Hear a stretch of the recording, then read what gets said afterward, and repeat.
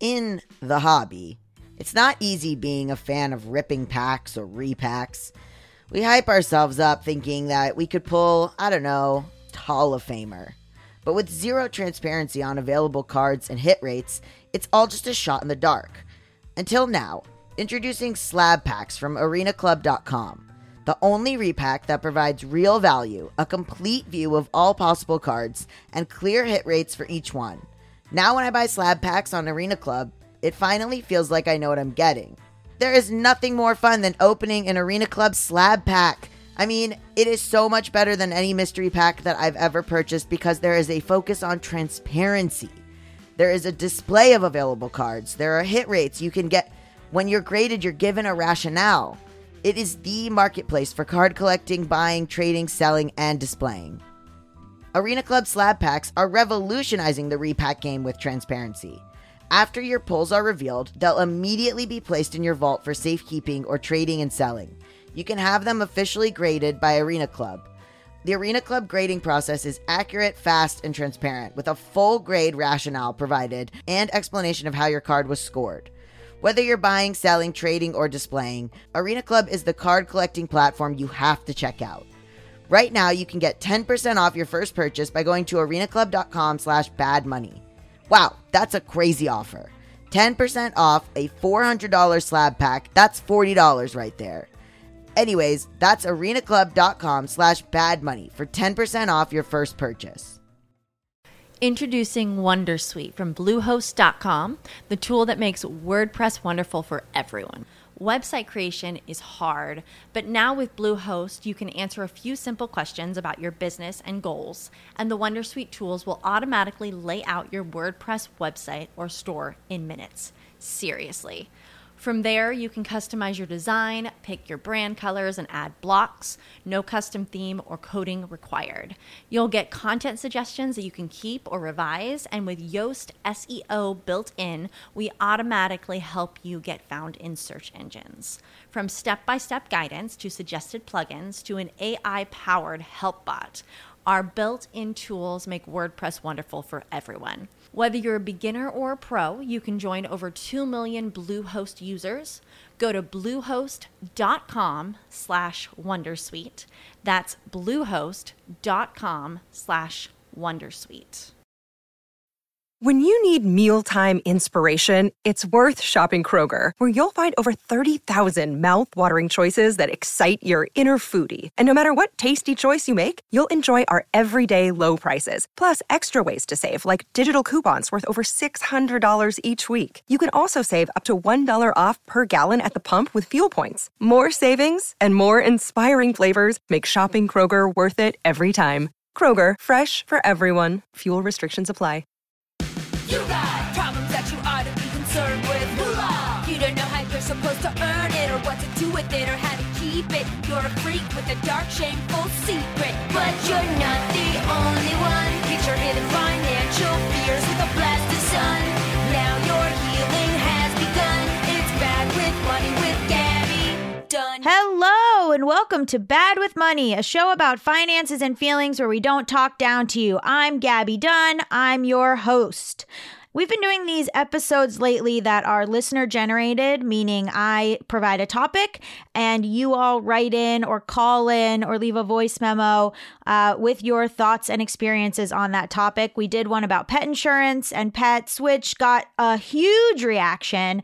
So for this second one, I wanted to talk about childcare costs, pregnancy, IVF, abortion, surrogacy, all things related to pregnancy and childcare and abortion. And so you guys wrote in and called in with amazing content. Thank you so much. And so I'm going to go through your stories and listen to your voicemails on this topic. I cannot thank you enough for being vulnerable and for sharing the way that you guys do.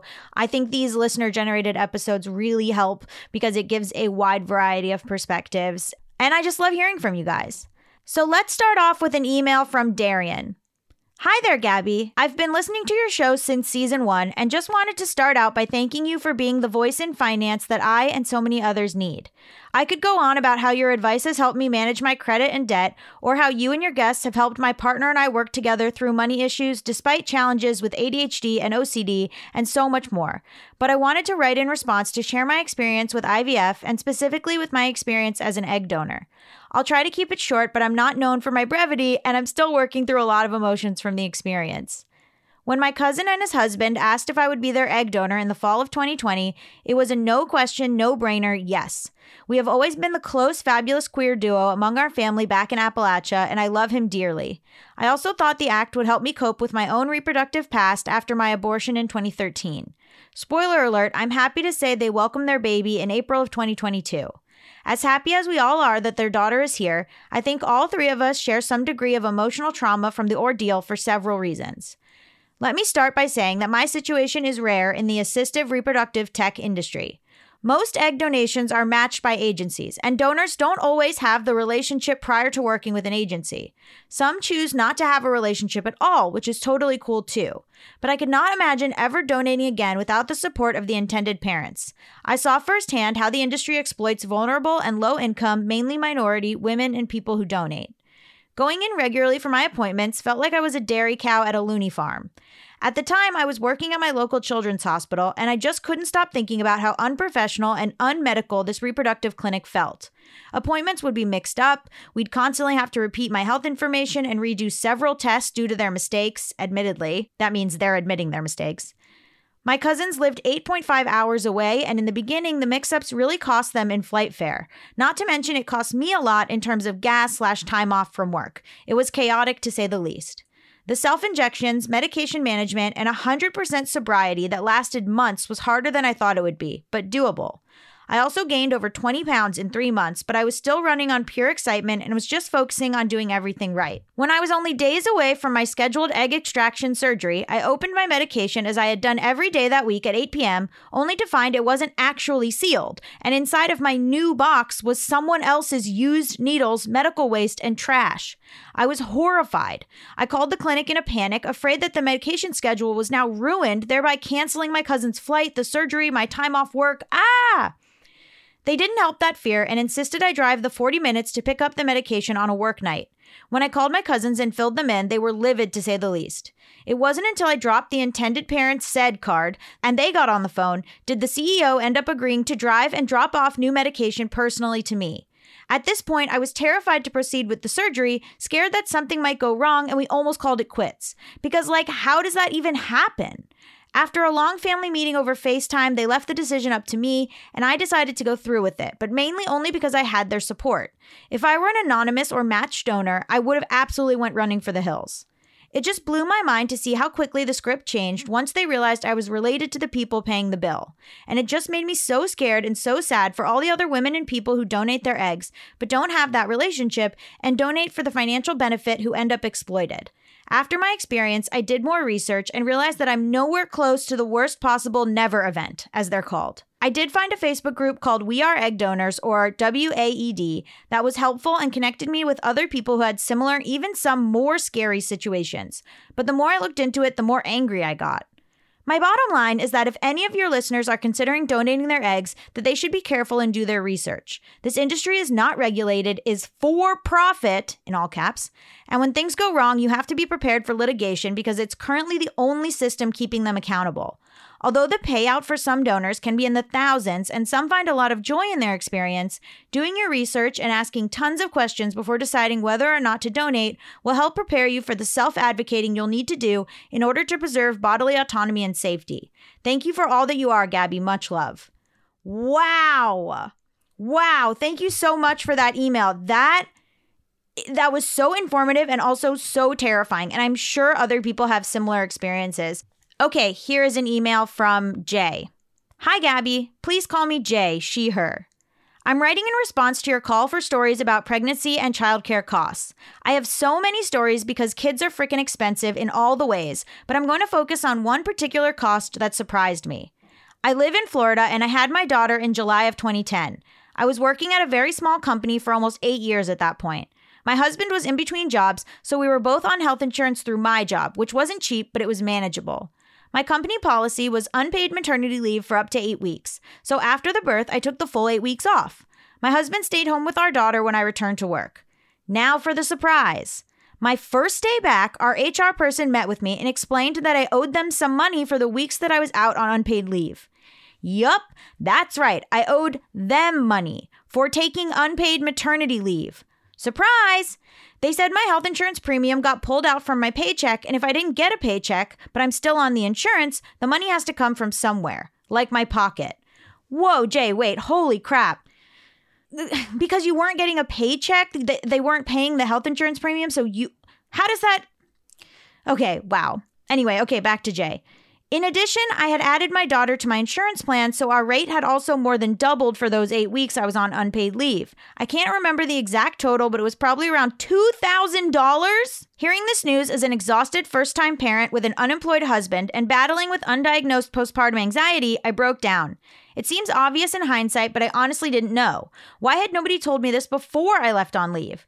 The HR person said that most people at the company use their vacation time and sick time during their maternity leave, so it's technically not unpaid leave. This was never communicated to me as an option, or I totally would have done this, at least for some of the 8 weeks. What the? You have to use vacation and sick time? What? Okay, sorry, back to Jay. Side rant. The time after having a baby is not vacation time. Your body has been through hell, you aren't sleeping, there's a screaming baby who can't tell you what it needs to stop screaming, and you feel like you're doing absolutely everything wrong. We should be able to get ample paid leave from our jobs after having children that does not require us to use accumulated vacation time. The lack of maternity leave in this country is appalling. I mean, this was 12 years ago and nothing has changed. Fortunately, I pay for supplemental short-term disability insurance from Aflac, which considers pregnancy a disability, LOL. So I got a check from them that ended up being close to the same amount I owed my company for taking maternity leave. I deposited the check, then paid back my company. We had intended to use the Aflac money to help pay for the cost of birth, which is still not cheap even with insurance, and other bills since we had essentially no money coming in for 8 weeks. Having to pay that money back to my company really sucked, and we had to tap into our savings instead to scrape by until my husband got another job. I wanted to bring this up because it was honestly something that never occurred to me when I was pregnant. We got lucky with having the Aflac and our savings to fall back on, but I'm sure an unplanned $2,000 can hit some budgets really hard. $2,000 is a tiny little drop in the bucket of costs involved with birthing and caring for another human, but we could have spent that on lots of other things, like our mortgage or food or diapers or a therapist. I guess the lesson here is to talk to HR thoroughly about everything associated with any parental leave policies, and ask questions if you don't understand something. Or maybe move to a country that has universal healthcare and logical parental leave policies. Anyway, thanks for reading this. I hope it can help someone out. I really appreciate you and the work that you do, and I always listen on the day episodes drop. Jay. Thank you so much, Jay. Again, just with these 2 emails to start us off, so much information, so much helpful sharing. The number one thing about this show is that everyone has agreed to be honest and to share with each other. And I think even though these things are quote unquote mistakes or things you didn't anticipate or things you didn't research enough, the fact that you're willing to share them here and to help other people listening is always so moving to me. Okay, this is an email from Jennifer. Hello, Gabby. I originally wrote this email in response to the email you read a couple weeks ago on the mailbag episode where a listener talked about the cost of raising a child. After this week's mailbag, when you said you wanted to hear more about the cost of raising a child, I knew I had to send it. I would love to hear an episode on the economics of childcare because I think what a lot of parents don't understand is how little the people who take care of their children make and how that impacts everything else. I'm sorry this email is a dissertation, but I have a lot to say. You don't have to read it all on the mailbag if it's too much. Well, guess what? I'm not reading it on the mailbag. I'm reading it on our childcare episode. So, joke's on you. It's actually very fitting. I worked at a Catholic daycare in Montana and then at a daycare associated with a major hospital in Oregon. The Catholic daycare was expensive for the area, about $700 a month per child, depending on the child's age, and gave scholarships to kids in the foster care system or whose families were recommended by CPS. At the daycare in Oregon, the parents were typically doctors or scientists. I don't believe there were any scholarships available, and in my 2-year-old classroom, the fee was $1,400 per kid per month with the employee discount. $1,700 a kid per month if the parent didn't work at the hospital. Whether $700 or $1,400 per month, this is a lot for parents to pay, and something needs to be done about it. Universal pre-K is a great start, but kids younger than 3 need somewhere to go too. But I want to talk about my experience as a teacher. In Montana, I got $8.50 an hour. I got a $1 raise when I got my Child Development Associate, a credential that requires taking some classes, passing an exam, putting together a portfolio, and having an in-person evaluation. And another 50-cent raise when I became a lead teacher in a classroom with 16 two-year-olds. I got no PTO. Wage theft was not uncommon. We were open almost every weekday of the year, 6 a.m. to 6 p.m. When I moved to Oregon, the center was desperate for a teacher for their 2-year-old classroom. Because I had a master's degree in a non-childcare subject, and because I had my CDA, they agreed to pay me $15 an hour, but told me up front I would never get a raise. I was one of the 2 highest paid teachers at the center, and also there is no union for daycare workers. Unlike what most people assume, the stress of working at a daycare center does not come from taking care of toddlers all day.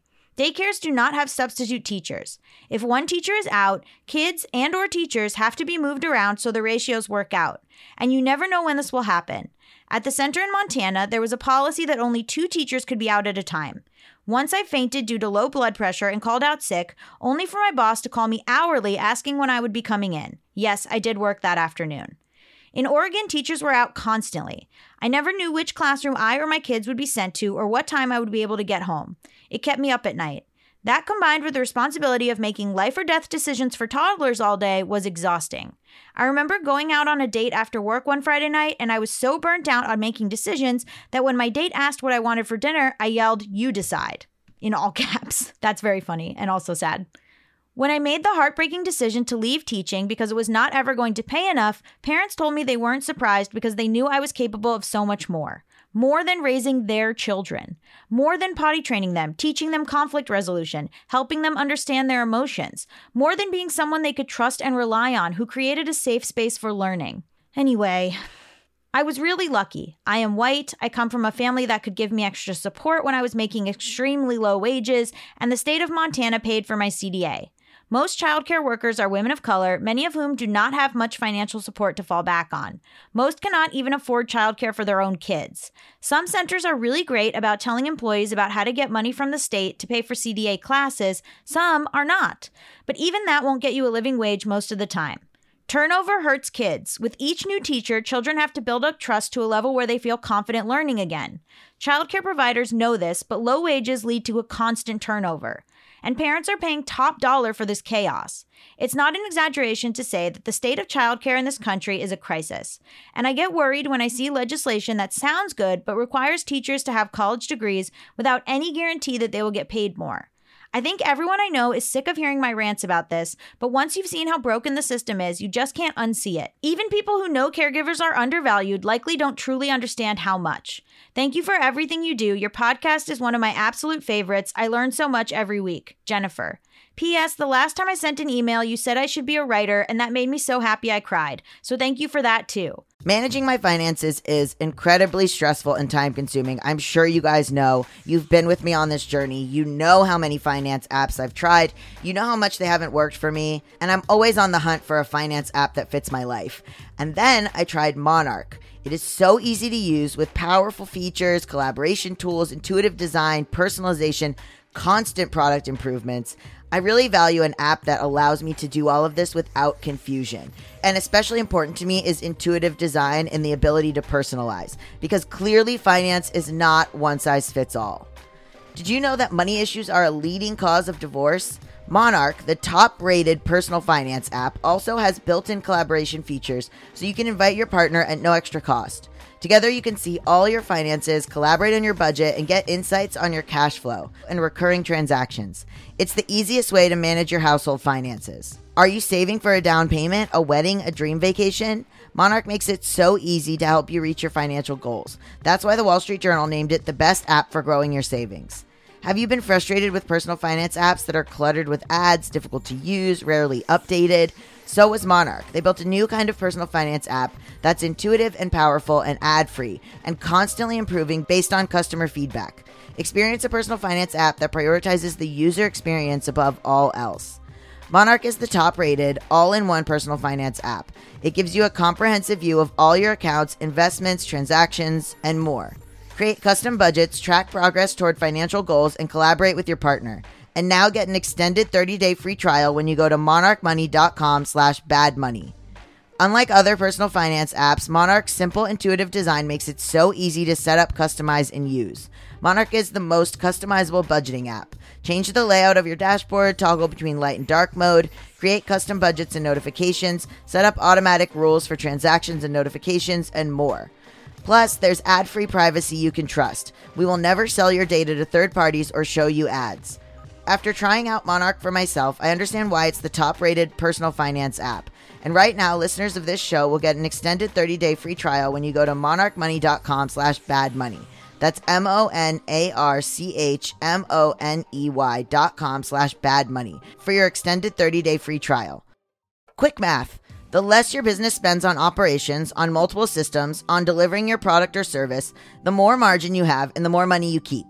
But with higher expenses on materials, employees, distribution, and borrowing, everything costs more. So to reduce costs and headaches, smart businesses are graduating to NetSuite by Oracle. NetSuite is the #1 cloud financial system, bringing accounting, financial management, inventory, HR into one platform and one source of truth. With NetSuite, you reduce IT costs because NetSuite lives in the cloud with no hardware required, accessed from anywhere. You can cut the cost of maintaining multiple systems because you've got one unified business management suite. You improve efficiency by bringing all your major business processes into one platform, slashing manual tasks and errors. Over 37,000 companies have already made the move, so do the math and see how you'll profit with NetSuite. Everything is more expensive these days when you're running a business, and you would be wise to find proven ways to cut costs and boost performance at the same time. The fact that you are able to reduce your IT costs because NetSuite lives in the cloud is incredible. And the ability to access your cloud financial system from anywhere saves you so much time and stress. By popular demand, NetSuite has extended its one-of-a-kind flexible financing program for a few more weeks. Head to netsuite.com/badwithmoney. netsuite.com/badwithmoney. netsuite.com/badwithmoney. We're driven by the search for better. But when it comes to hiring, the best way to search for a new candidate isn't to search at all. Don't search, match with Indeed. If you need to hire, you need Indeed. Indeed is your matching and hiring platform with over 350 million global monthly visitors, according to Indeed data, and a matching engine that helps you find quality candidates fast. Ditch the busy work. Use Indeed for scheduling, screening, and messaging so you can connect with candidates faster. And Indeed doesn't just help you hire faster.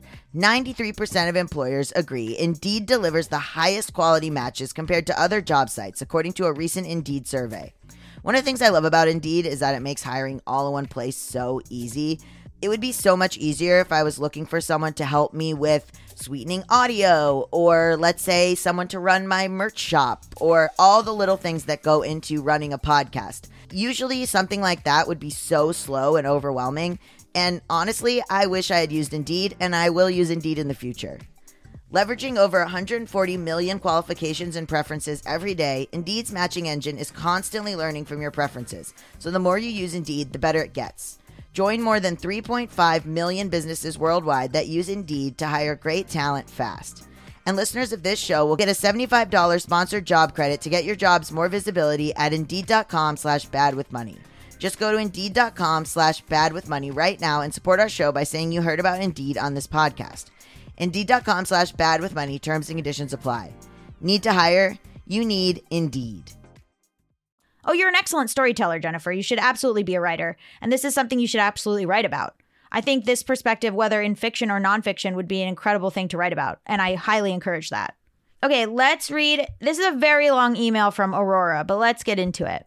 Hi, Gabby and Mal. Mal is my sometimes co-host, but they're not here this week. It's just me. Hi, Gabby and Mal. Our major costs for baby Potato, birth 2021, daycare, $1,725.71 per month, or $20,708.52 annually. Can start at 6 weeks of age. Babies have higher cost. Cost decreases at about 1 year. We are at a median cost daycare in our area. It is not a fancy facility. Housing. We went from renting $1,350 per month, 1 bedroom, to buying a townhouse, 2 bedroom. Mortgage, $1,660 and $19,920 annually. We had a 20% down payment, so we also lucked out on this one. Healthcare. This was shockingly low, although we are still getting occasional bills for it. $5,000 out of pocket. So these are their costs for their baby, Potato. That was, I don't think the baby's name is really Potato, although with queer people, you never know. Birth 2021. Okay, then they list extra queer costs. 1, fertility/getting pregnant. We were extremely lucky and got pregnant on first try with IUI, which someone else is going to explain in another email, actually. IUI, okay? So just keep that in mind and we'll learn what that is in a second. $2,500 out of pocket. Second parent adoption. That's right, my wife had to adopt her own child. If we're in a car wreck in a conservative place where all my family lives, we wanted to make sure she is the legal parent of our child. We also did a will to ensure our kiddo is protected and goes to the non-racist, sexist, homophobic family members. We were super lucky on this one and have queer lawyers, so they knew exactly how to address this situation. $5,000 out of pocket. Sexism in our careers. We're two women who will earn less throughout our careers. We also both face the discrimination mothers face throughout their careers, even though our family structure is extremely balanced. Women's pants don't have pockets, so who knows how much this costs us in the long run? And then a cheeky little emoji. Because women's pants don't have enough pockets. And that's true, and everyone knows that. Advice to all prospective parents. Fertility treatment is almost never covered on insurance, and if it is, you have to have straight sex unsuccessfully for a year before it qualifies, usually. Signing up for daycare early is the most important thing you can do for your career success. Welcome to the closet. Ensure that you and your partner have a person/people at work who will support you and understand the stresses of pregnancy and parenthood. It is important to stay closeted to a majority of people about being a parent. If people know you're a parent and can and will impact your ability to be successful in your career. Okay, I don't know if I agree with this, but that is a strong statement. Prepare for major financial choices before pregnancy and parenthood. Your capacity to make logical decisions about money will greatly diminish during those times of stress. You will see the word luck show up a lot in this email. There are a lot of factors out of your control. How can you best cope with uncertainty? Therapy? Knowing you have a savings for unforeseen expenses? Support from family and friends? Pleasantries. And then this person gives some pleasantries for me, so here they are. I've been listening for years and I really enjoy your content. I've been trying to listen the day episodes drop as much as possible. 2 people have mentioned this so far. I just want to say that I often say that if you listen to the episodes the day they drop, it helps us get on the charts, and it really does. And we've been on the charts, actually. We've gotten back on the charts a bunch of times because of this. So thank you so much. It really does make a difference. Okay. Thanks for being brave enough to live your identity and be a public figure. Hi, Mal. It's great to hear your perspective. Thanks for offering alternative views and approaching topics from a different direction. It's cool to hear how kindly you discuss these topics together, even when you don't always agree on every detail. Beans is very lucky to have y'all. Beans is our dog. I am a cis homo woman married to cis woman, and we have 2 uteruses. We have a strong partnership, have done tons of therapy, and spent years preparing for having our child, mostly financially. Our kiddo is about to turn 1, so we've been going through finances again. Let me take you on a journey through 14 spreadsheets of detailed tabs on projected and annual costs of pregnancy baby per year. -1, 0, 1, 2, 3, and 4. So those are the ages. My wife and I have twice yearly, sometimes quarterly, depending on financial stress, budget meetings to review spending, earning, and plan for any major changes.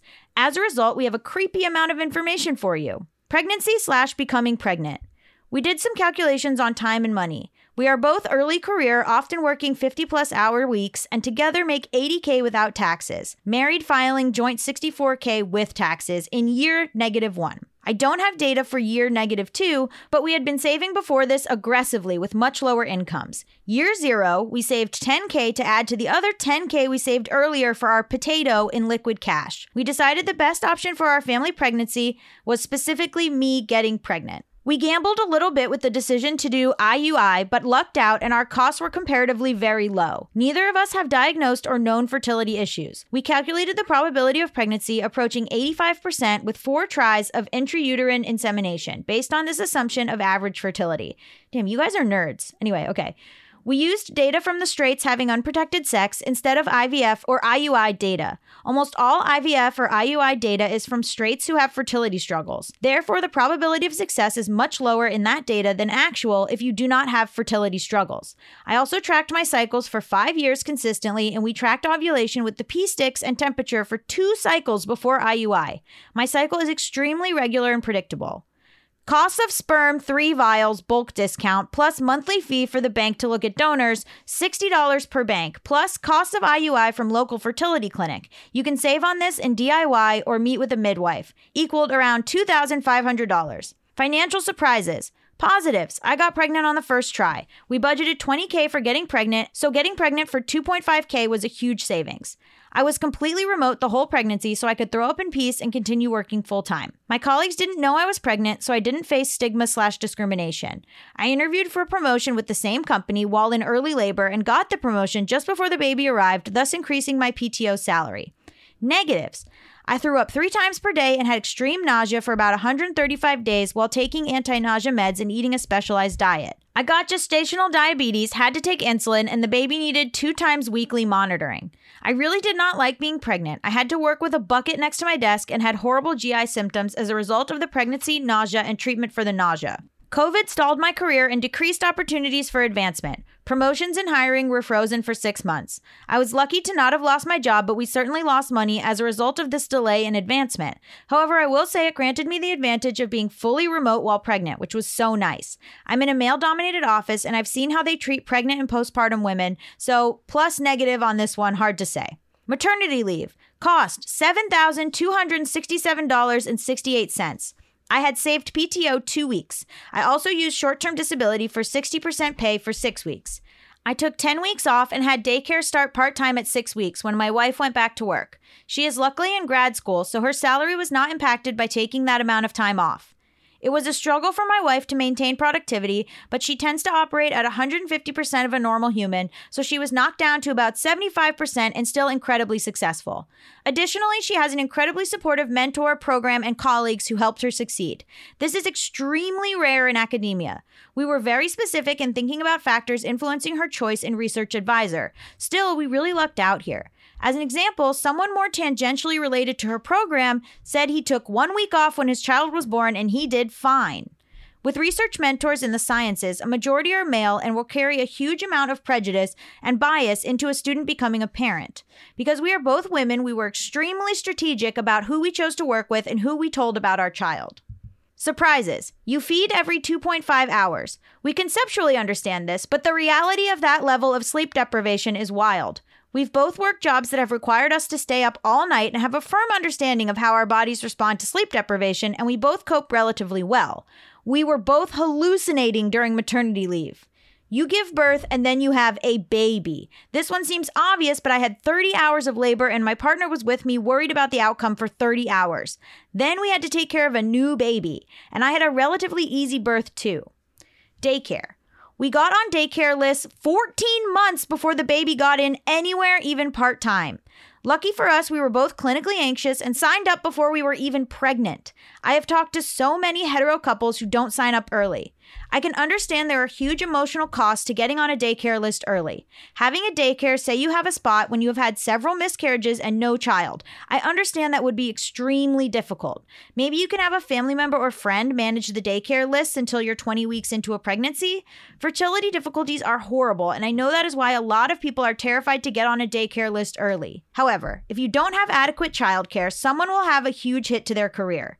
I was raised by a mom with a very successful career, and my dad stayed home. It doesn't matter your gender, you will take a huge hit to your career. My dad stayed in the same industry his whole career. He had a master's degree in the field. He had a 5-year break in employment and returned part-time for about 5 years and then went back full-time. I was making more than him by the time I was 25 with only a bachelor's in a closely related field. I would love to say our society has evolved beyond this problem, but it has certainly not. Taking time off work to care for a child has the capacity to annihilate your career. In a dream world, you get to work for a good employer and good colleagues who will not discriminate against you for taking time to care for a child. I find it highly unlikely in the US that the remainder of your career, your employer will always be that good. Housing. We could not afford rent with inflation and annual increases beyond the first year. Before we even started trying to have a child, we met with folks at a nonprofit who do education on housing. They provided financial consulting and have direct relationships with state, county, and city subsidies for all kinds of home buying programs. We qualify for a specific kind of home loan with a good interest rate. We had savings for 20% down because our parents gave us money throughout and after college to invest. We did the math. Rent versus buy calculators are really useful. Before we even considered having a child, Housing cost was incredibly important in determining whether we could afford a child. Because we own a house now, childcare cost annually is actually more than our mortgage for the next year or so. If we were renting, our housing cost would have increased this year $2,000 a month, so our risky decision to buy a home a few months earlier than we were planning was very lucky. That being said, we did have a large down payment and about $9,000 in fixes already on the home this year, so it was a huge financial gamble that something else wouldn't come up. We are extremely lucky. With inflation and the current insanity in housing, our home is no longer something we could afford if we were trying to buy today. Is it our forever home? Fuck no. But it is a shitload better than paying rent. Do the calculations and start working towards home ownership if you're planning on needing more than a studio at any point. Capitalism is a hellscape. Thank you, Aurora, for this very detailed and long email. First of all, you and your partner are a masterclass in planning. I don't know anyone like you, and I doubt that I ever will. But thank you so much for this. That was really informative and great, and I really appreciate it. Okay, one more email, and then I'm going to play some voicemails, and then there's some more emails, but here's a shorter one. This is from Sandy. I have to weigh in on the upcoming topic of the costs of having/adopting children. I had a baby right at the start of the pandemic, May 2020. A strange and unexpected upside of the pandemic is that my partner and I were able to flex our schedules in such a way that we could work from home these past several years while also caring for an infant and now toddler. This type of flexibility would have been unheard of in our line of work. We both advise college students in pre-pandemic times. We've sacrificed every scrap of free time and our dwindling sanity, but have saved nearly $40,000 in daycare costs. We live across the country from our families, so all childcare has been provided 100% by us and only us for over 2 years now. This will come to an end in the fall when our kiddo is fully vaxxed and will start daycare. I literally do not know how we would have survived financially if a global pandemic had not occurred. What a weird dystopian statement to type. If COVID had not happened, one of us would have had to end their career when my maternity leave ran out. Turns out a PhD and a master's degree between us has not led to job prospects that pay enough to cover the exorbitant childcare costs in our area, equivalent to a second mortgage. Yeah, so I just want to say, Sandy, to jump in here, most of you have described childcare costs that literally are more than my mortgage or double my mortgage or are the equivalent of a mortgage, or rent that you're paying $1,000 in childcare and your rent is $1,500 or something. Like that's doubling your expenses by having a child just for their care. Okay, Sandy writes, luckily, my partner was able to find a third job in the midst of all of this, so our financial prospects are changing. But what the fuck is this world even? We need 4 jobs between us just to raise 1 kid in a rural college town? I can't even imagine trying to support a second child, or being forced unwillingly into this reality due to abortion restrictions. It makes my heart want to cry and my brain want to explode. Love you, love the show, hate our dystopian present. Signing off, Sandy. Wow. Wow. Thank you for writing in and sharing that.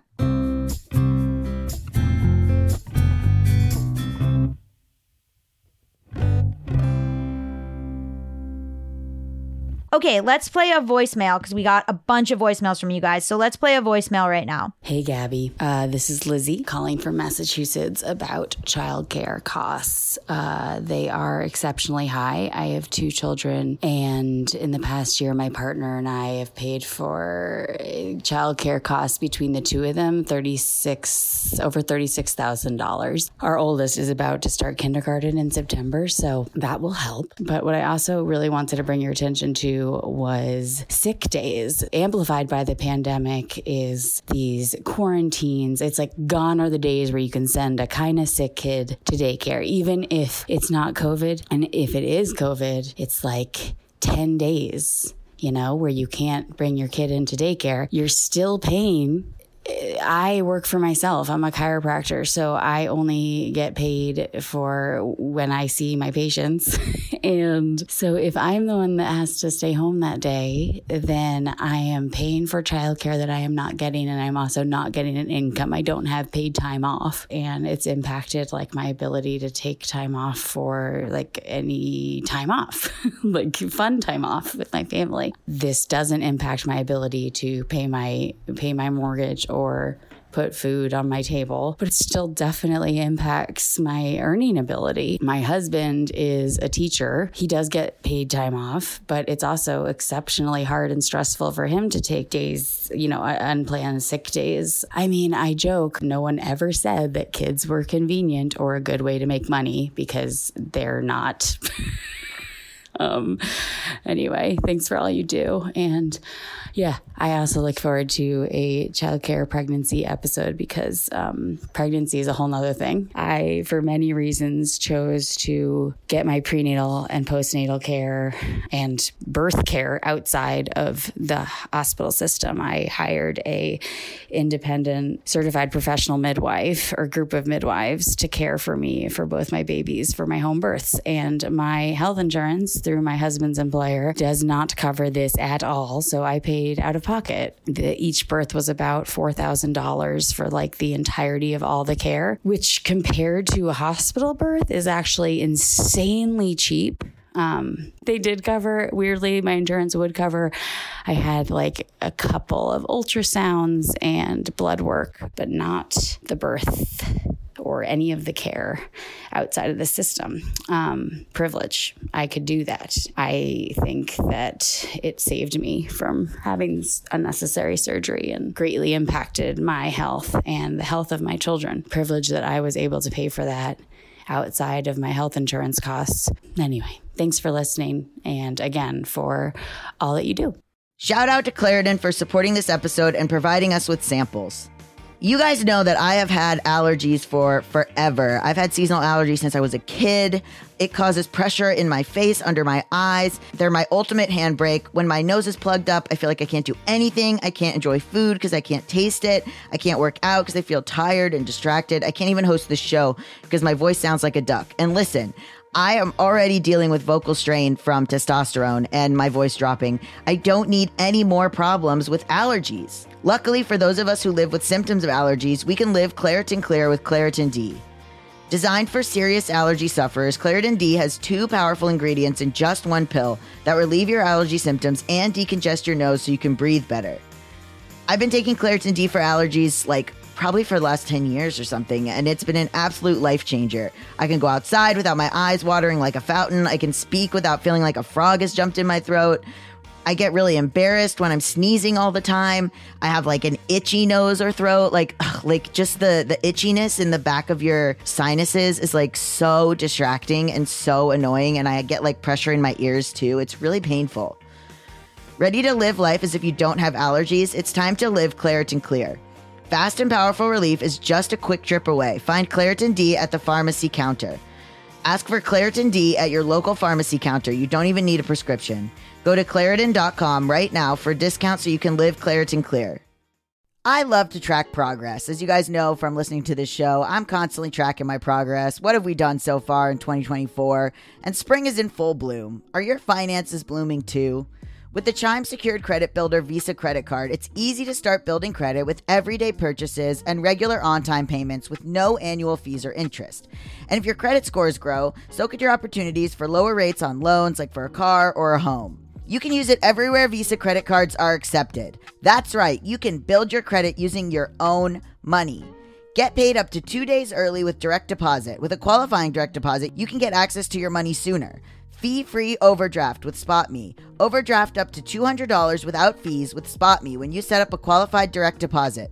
Just set up a qualifying direct deposit, sign up for SpotMe, and Chime will spot you up to your limit when you make a credit card purchase or cash withdrawal that exceeds your balance. Access 60,000 plus fee-free ATMs. That's more than the top 3 national banks combined. Easily find one near you with the Chime app. Send and receive money. Use Chime to pay anyone, Chime members or not, and cash out your money fee-free. With Chime's secure credit card, you can start improving your credit scores right away. Get started at chime.com/badmoney. That's chime.com/badmoney. Chime. Feels like progress. The Chime Credit Builder Visa Credit Card is issued by the Bancorp Bank N.A. or Stride Bank N.A., members FDIC. SpotMe eligibility requirements and overdraft limits apply. Out-of-network ATM withdrawal and OTC advance fees may apply. Terms and conditions apply. Go to chime.com/disclosures for details. Thank you so much for writing in, Liz. I really appreciate it. And thank you for sharing about pregnancy too. I was like, oh, no, don't go. Share the rest of that. I mean, yeah, this is going to get very relatable to the rest of the people writing in for sure.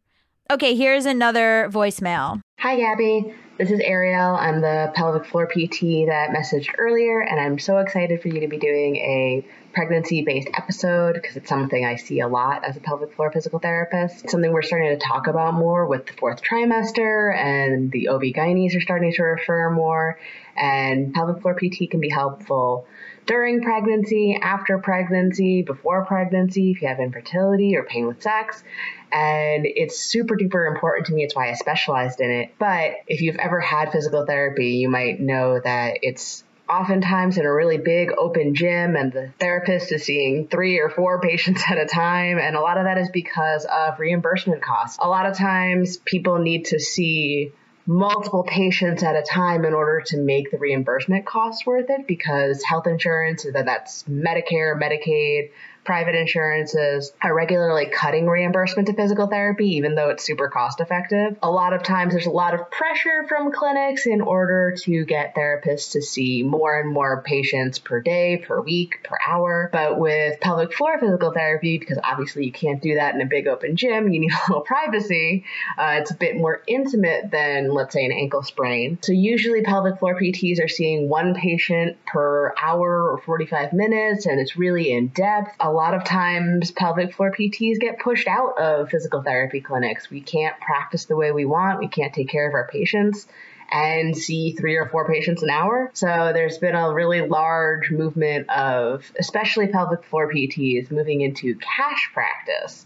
And I recently started my own cash practice. So I am doing cash pay and I'm looking into some other insurances, but it's really hard because a lot of times the reimbursement from insurance isn't worth me taking on the administrative burden, but I want to reach those patients. But if you factor in like rent and my software and scheduling and administrative costs, it costs me about $80 an hour to put a visit on. So I'm not even reimbursing my cost if I go through all the trouble of getting Medicaid. So it's hard to increase access without decreasing quality or decreasing reimbursement. And that gets us into the iron triangle of healthcare, which I could talk about forever. But yeah, just super excited to hear about everybody's experience. And I'm trying to improve the space for people having the same difficulties, but plus money. So love talking about it. Love hearing about it. Really looking forward to the episode. Bye.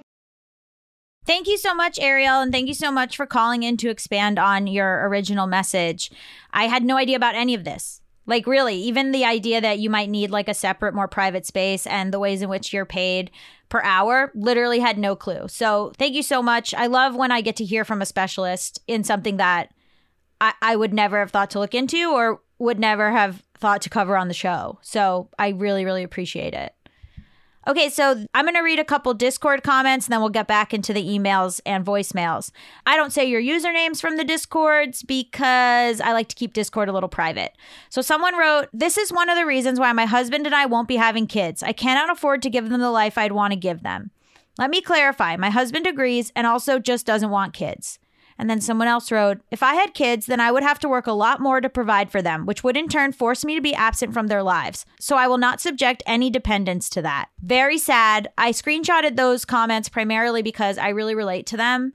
And also it's just like so sad that the people that want to have children, and in this particular instance, it was a queer person writing that, they want to have children so badly and they're not able to provide the life that they want for them. And yet, we've overturned Roe v. Wade for people who don't actually want to have children or don't feel that they have the means or lifestyle or health to take care of a child. It's just warped.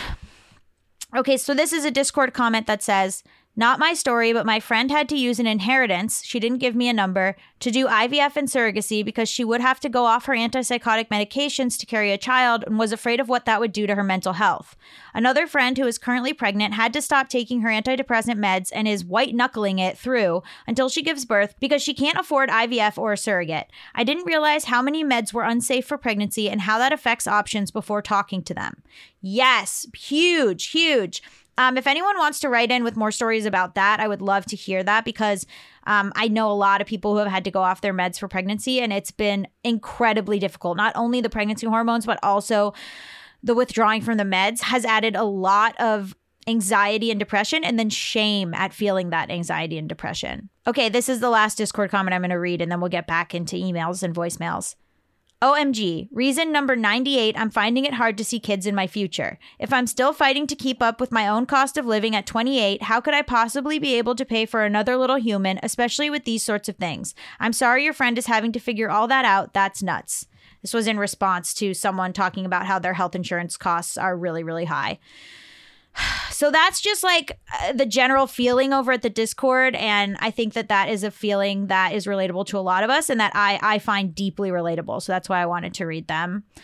Okay, so here is another voicemail. Hey there, this is Jess calling in from Richmond, Virginia about the cost of queer pregnancy. And we're pretty frugal people, my wife and I. And when we were buying sperm for our IUI journey, asked if there were any promotions going on at the sperm bank. And they actually were running a BOGO deal. Buy 6 vials of sperm, get 1 free. And wouldn't you know, my wife got pregnant with that 7th free vial. So don't be afraid to talk about money and saving money, no matter what you're doing, even if it's making a child who's now 3.5 and the love of our lives. Thanks. That is hilarious, and I hope you've named that child BOGO. Please don't name your child BOGO. I love that. Thank you. Thrifty. Good thinking. If it can happen at a Costco, it can happen at a fertility clinic. Hi, Gabby. My name is Kate, and I'm calling from Albany, New York. And I heard your call for things about pregnancy, surrogacy, childcare, etc. And I have some tangentially related financial things to tell you. First of all, I was an egg donor almost 13 years ago for the first time, and I did it twice for the same family. I got paid $5,000 the first time and $7,000 the second time. Both had taxes taken out because it was a 1099. Pretty much I was doing it for the money, but it also felt good to give something for a couple who was struggling and wanted to have a child. So it's like weird to parse out the ethical nature of it because there's a big culture of you're doing this out of the goodness of your heart versus the money. But it was like I was doing it definitely for the money. But it's kind of impossible to fully explain what it's going to be like to inject yourself for weeks and kind of just get really bloated and uncomfortable before the surgery that they do. I don't really regret doing it. I do wonder if I have endometriosis now because I injected myself with a bunch of hormones, but that's like a whole other issue. The second story I have is that I had a miscarriage in 2020 after finding out I was pregnant right at the peak of everything going crazy. And I was shocked that I got a bill for the miscarriage. Even though I had known, I had a friend who got a bill before and knew that was a thing, but I was just so mad that I had to pay for, it was basically the pills that they use for like a medical abortion to help complete the miscarriage. So when you're already in such a painful spot, to get a medical bill for that is a lot. And I did make a lot of calls and get it reduced, but yeah, it was an added pain. Thanks for making your show. Oh, wow. Kate, thank you so much for your vulnerability. Thank you for your willingness to share this.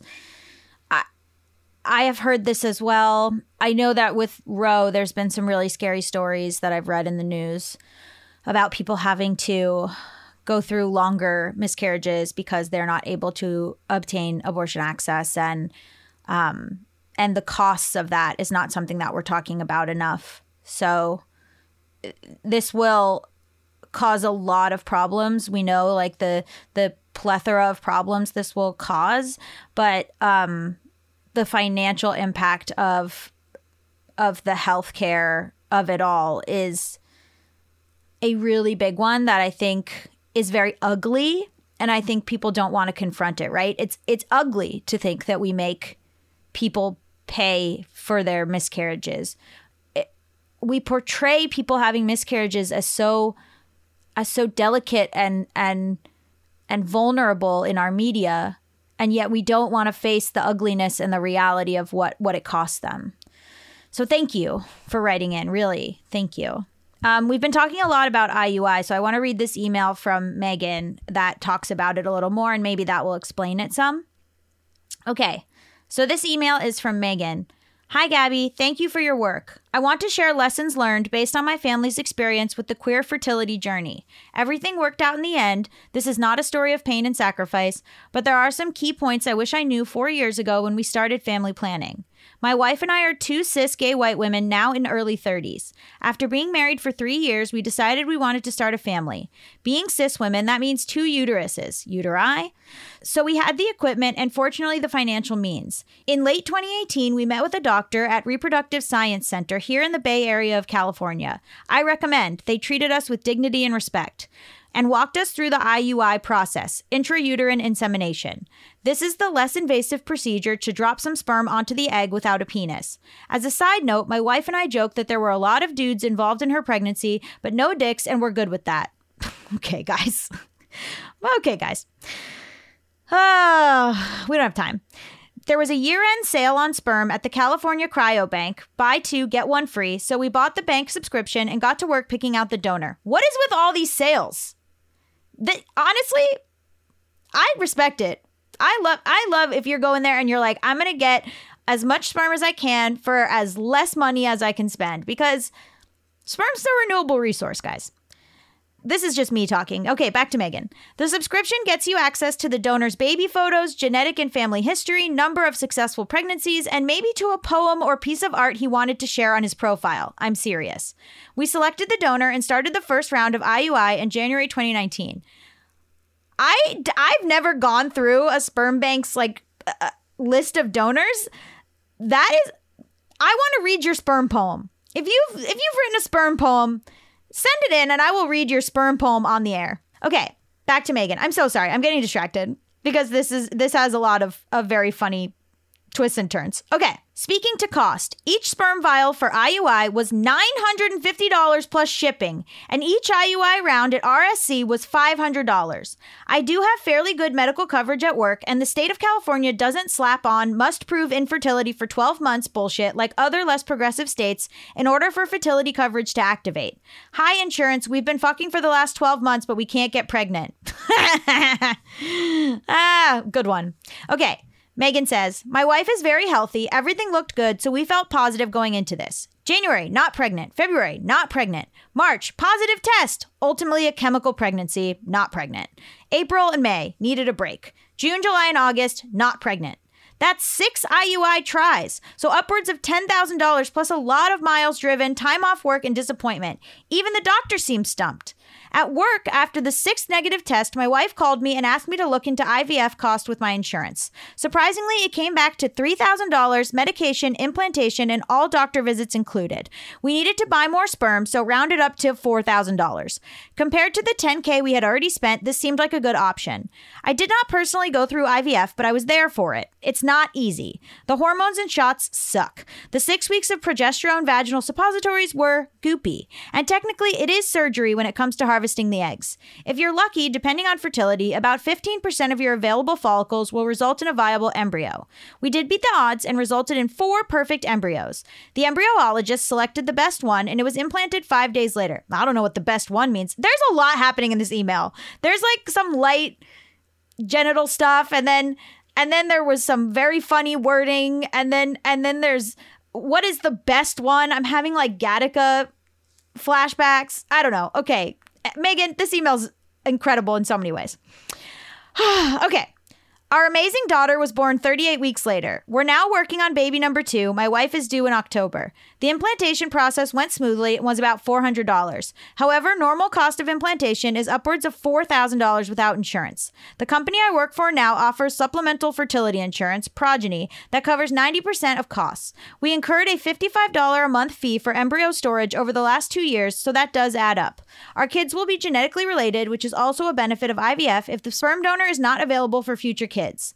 I share this story because I wish we had evaluated IUI and IVF up front. We did not perform testing, but genetic testing can be performed on the embryos if there are concerns. I also have friends that sought a midwife to perform the IUI, which was much less clinical and invasive. Most insurance and infertility stories are nightmares, but in this case and in this state, it would have been advantageous to go straight to IVF. Megan. First of all, wow.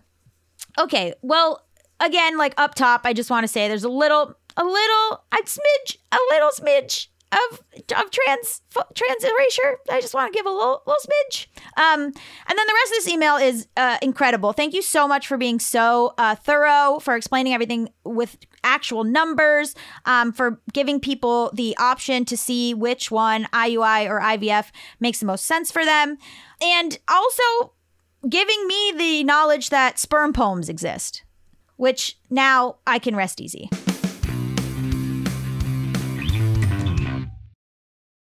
When you need mealtime inspiration, it's worth shopping Kroger, where you'll find over 30,000 mouth-watering choices that excite your inner foodie. And no matter what tasty choice you make, you'll enjoy our everyday low prices, plus extra ways to save, like digital coupons worth over $600 each week. You can also save up to $1 off per gallon at the pump with fuel points. More savings and more inspiring flavors make shopping Kroger worth it every time. Kroger, fresh for everyone. Fuel restrictions apply.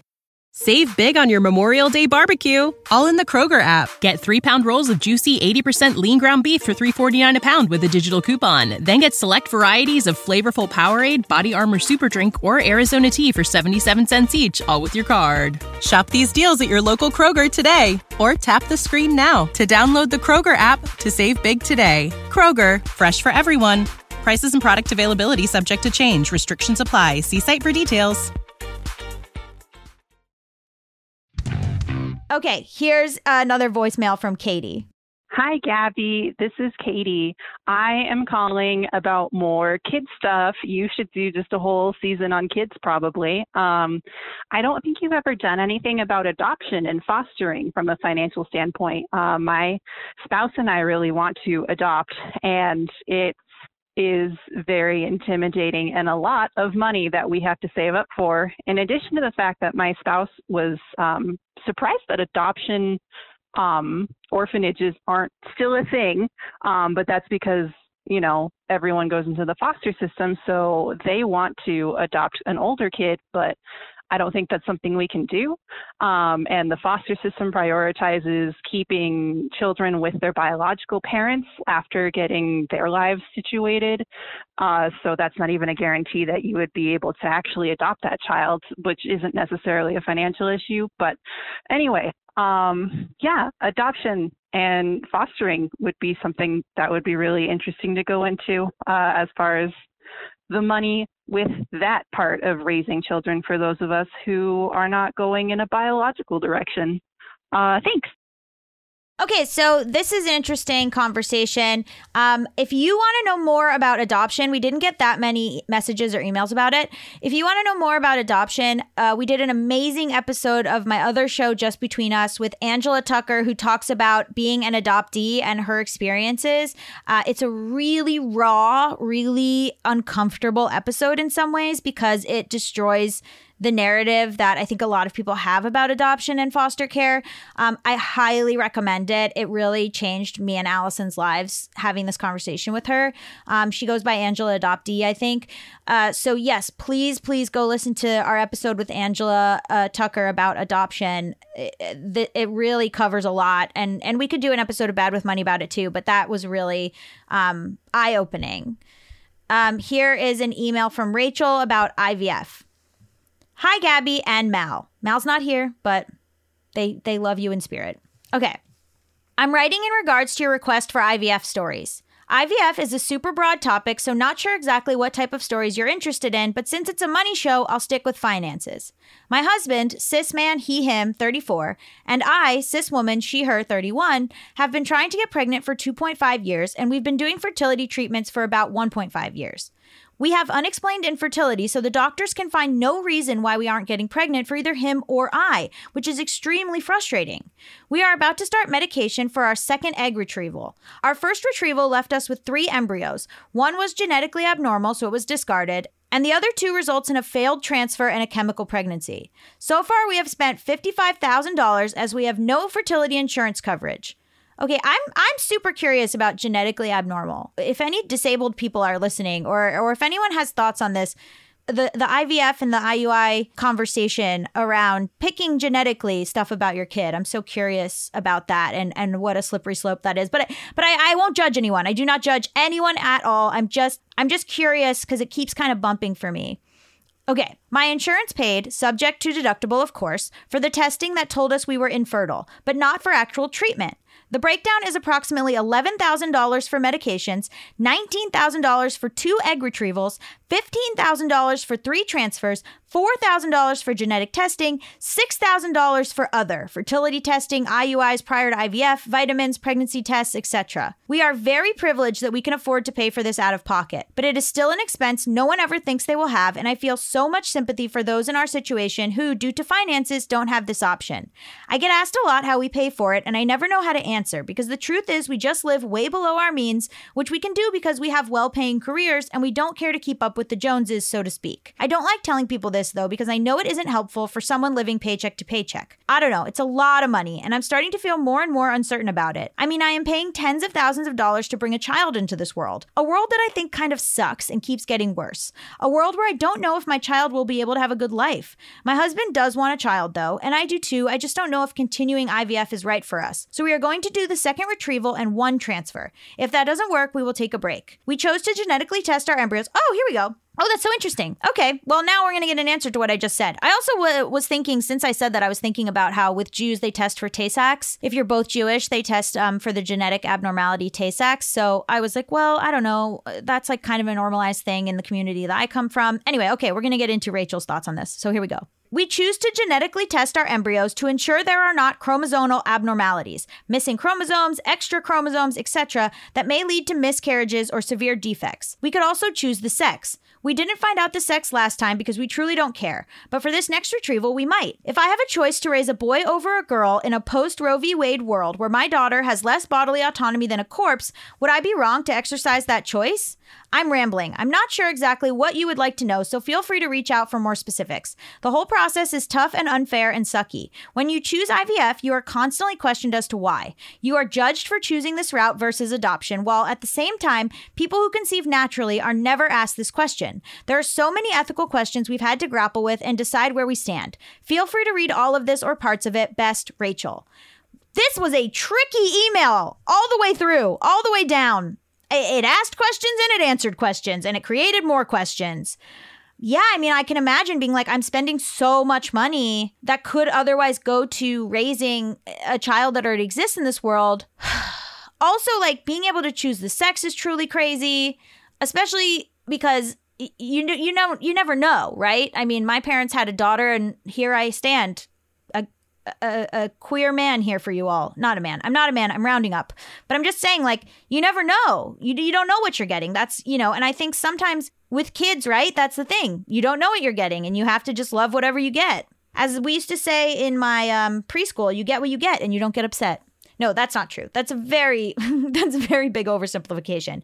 I would love to hear responses to this because I had an adverse reaction to the chromosomes aspect of it and the genetic testing. I had a weird reaction to choosing the sex. I totally get what you're saying about being judged for doing IVF. There's so many ethical questions raised by just like one medical procedure and one childbearing choice. It's so, and people get really heated. I mean, people, this is like something that is like one of the big ethical questions of our time, I think, if the science starts getting even more prevalent and even more specific. Okay.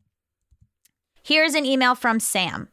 Hey, Gabby, I'm not sure if this quite matches what you were looking for in regards to stories about the costs related to having kids, but I thought I'd offer a perspective that isn't often considered.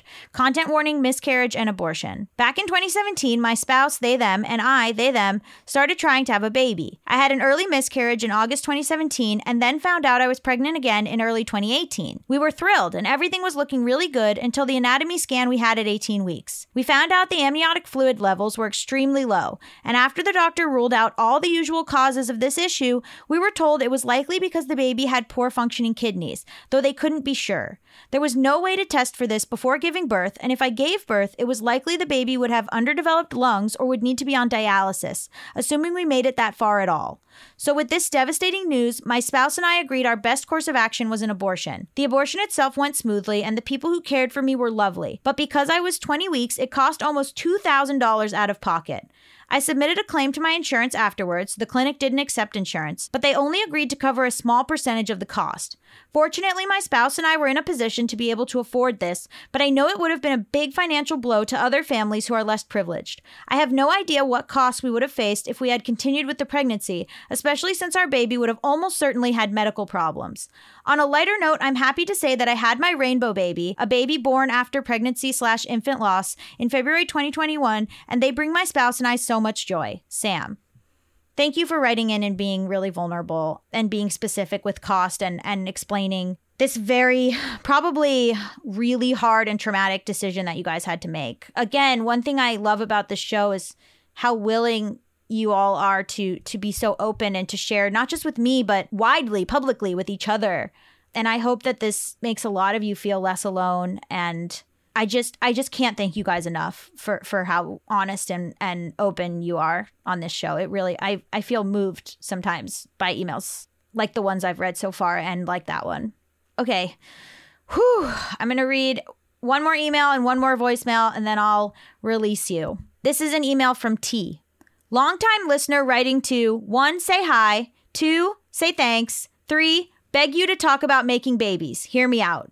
I've always heard a lot about how expensive children are, especially as a tool to scare me out of getting pregnant as a teenager and/or while unmarried.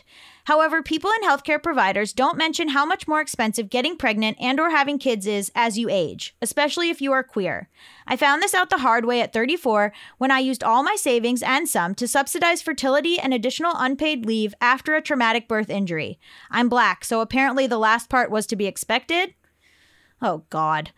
Right. The amount of medical trauma sustained by Black women and the amount that they are not believed or taken care of by medical professionals is largely documented. It's not even a conspiracy. You can read the statistics and data and it's just true. Okay, back to T. Thankfully, my wife and I paid out of pocket for a doula, or I would definitely not be here right now. Worth it. Our baby is the best. But we are still renting while we replenish our house and retirement savings. Do you plan to do an episode on how cost prohibitive starting a family seems to be? T, you're listening to it.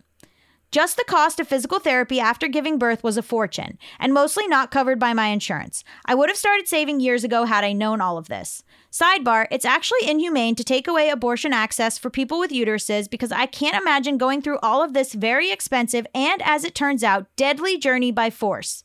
That's another rant for another time. Thanks for all you do and keep up the amazing work. So happy for you, T. Yes, there are statistics actually specifically related to birth that show that Black women are more likely to have traumatic birth injuries and are more likely to die during childbirth.